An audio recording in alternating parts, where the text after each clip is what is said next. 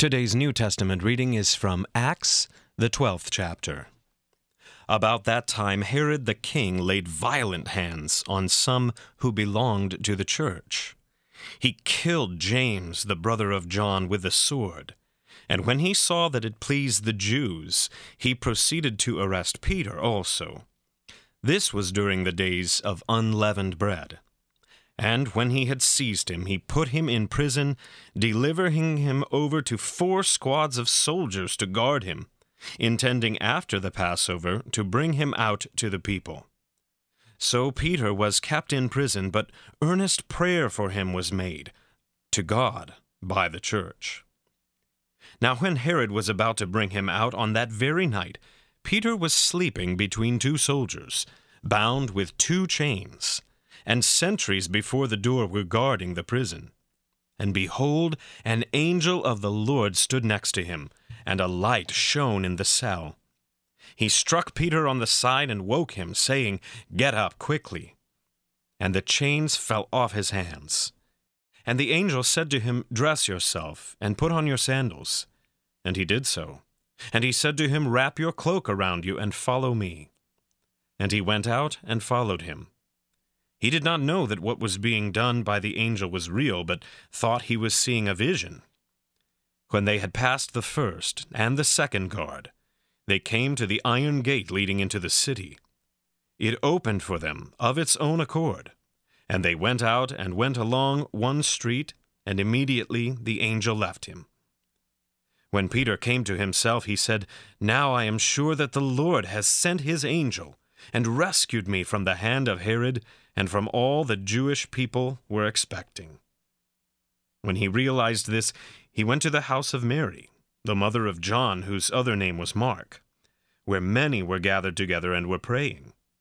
And when he knocked at the door of the gateway, a servant girl named Rhoda came to answer. Recognizing Peter's voice in her joy, she did not open the gate, but ran in and reported that Peter was standing at the gate. They said to her, "You are out of your mind." But she kept insisting that it was so, and they kept saying, "It is his angel." But Peter continued knocking, and when they opened, they saw him and were amazed. But motioning to them with his hand to be silent, he described to them how the Lord had brought him out of the prison. And he said, "Tell these things to James and to the brothers." Then he departed and went to another place. Now when day came, there was no little disturbance among the soldiers over what had become of Peter. And after Herod searched for him, and did not find him, he examined the sentries and ordered that they should be put to death. Then he went down from Judea to Caesarea, and spent time there. Now Herod was angry with the people of Tyre and Sidon, and they came to him with one accord, and having persuaded Blastus, the king's chamberlain, they asked for peace, because their country depended on the king's country for food. On an appointed day Herod put on his royal robes, took his seat upon the throne, and delivered an oration to them. And the people were shouting, "The voice of a god, and not of a man." Immediately an angel of the Lord struck him down, because he did not give God the glory. And he was eaten by worms, and breathed his last. But the word of God increased and multiplied. And Barnabas and Saul returned from Jerusalem when they had completed their service, bringing with them John, whose other name was Mark. This is the word of the Lord. For today's meditation on God's Word, we welcome Pastor Greg Truey. In the name of the Father, and of the Son, and of the Holy Spirit. Amen. Herod killed James, the brother of John. Now he was planning to kill Peter, too. That would please his subjects, the Jews. After all, they wanted nothing more than to stop the church's preaching of Christ. To get rid of Peter would certainly discourage that. But the execution would have to wait just a few days. Blood would not be shed while the Jews celebrated the feast. So while Peter was kept in prison, bound in chains, with the highest level of security, his brothers and sisters, the church, did for him what the church does for those in need. The church was fervently praying to God on Peter's behalf. In the fourth petition of the Lord's Prayer, Jesus teaches us to pray for daily bread. Of course, God certainly gives daily bread to everyone without our prayers, even to all the evil people.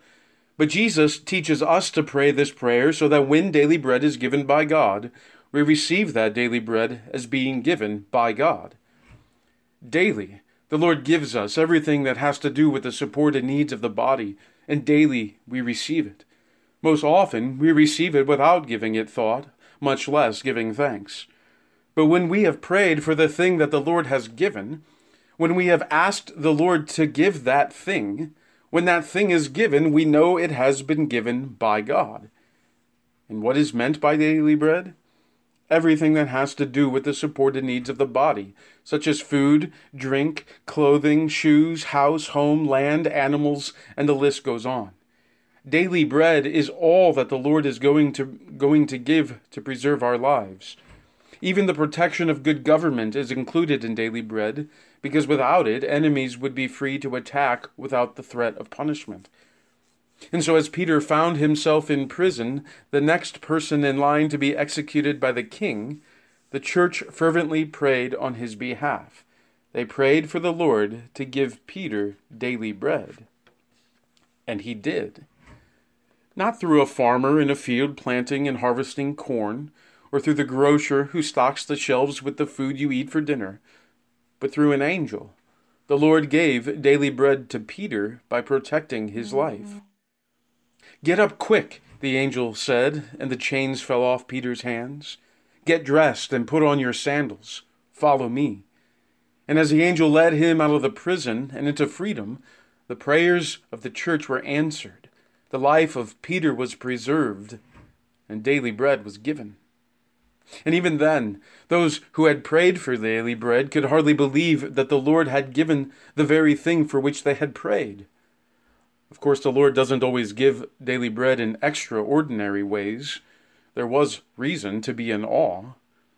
But when the Lord gives the very thing for which you have prayed, and moreover, when the very thing for which you have prayed is that for which Jesus himself has taught you to pray, we receive it with thanksgiving and give glory to God. For we know that he is the one from whom the blessing has flowed, which is the very thing which Peter does. "Now I am sure that the Lord has sent his angel and rescued me." He gave the glory to God. He reported what the Lord had done to those who had been praying for him. He made sure the other apostles were aware, and then he went on his way to find a safe place to stay, so he could continue to do the apostolic work to which the Lord had called him. Luke doesn't tell us how Herod responded when he learned of Peter's escape, but he does illustrate for us what happens when glory that is to be given to the Lord is kept for oneself.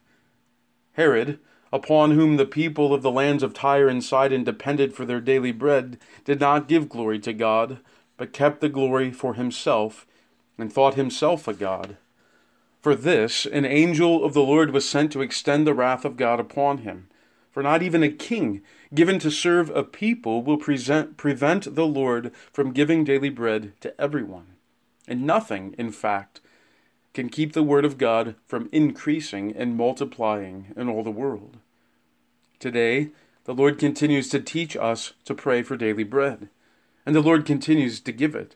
To those who have suffered the injustice of tyranny and find themselves in prison, the church is given to pray for them, and the Lord will continue to give them all that is needed for the support and needs of the body. For those of us who have been given daily bread in abundance, our call and duty as Christians is the same, to pray for daily bread and to receive it with thanksgiving when and where the Lord has given it. The Lord will preserve us. He is faithful. And all the while, through injustice and prosperity, the word of the Lord will increase and multiply as the church does what it has been called to do. In the name of Jesus, amen.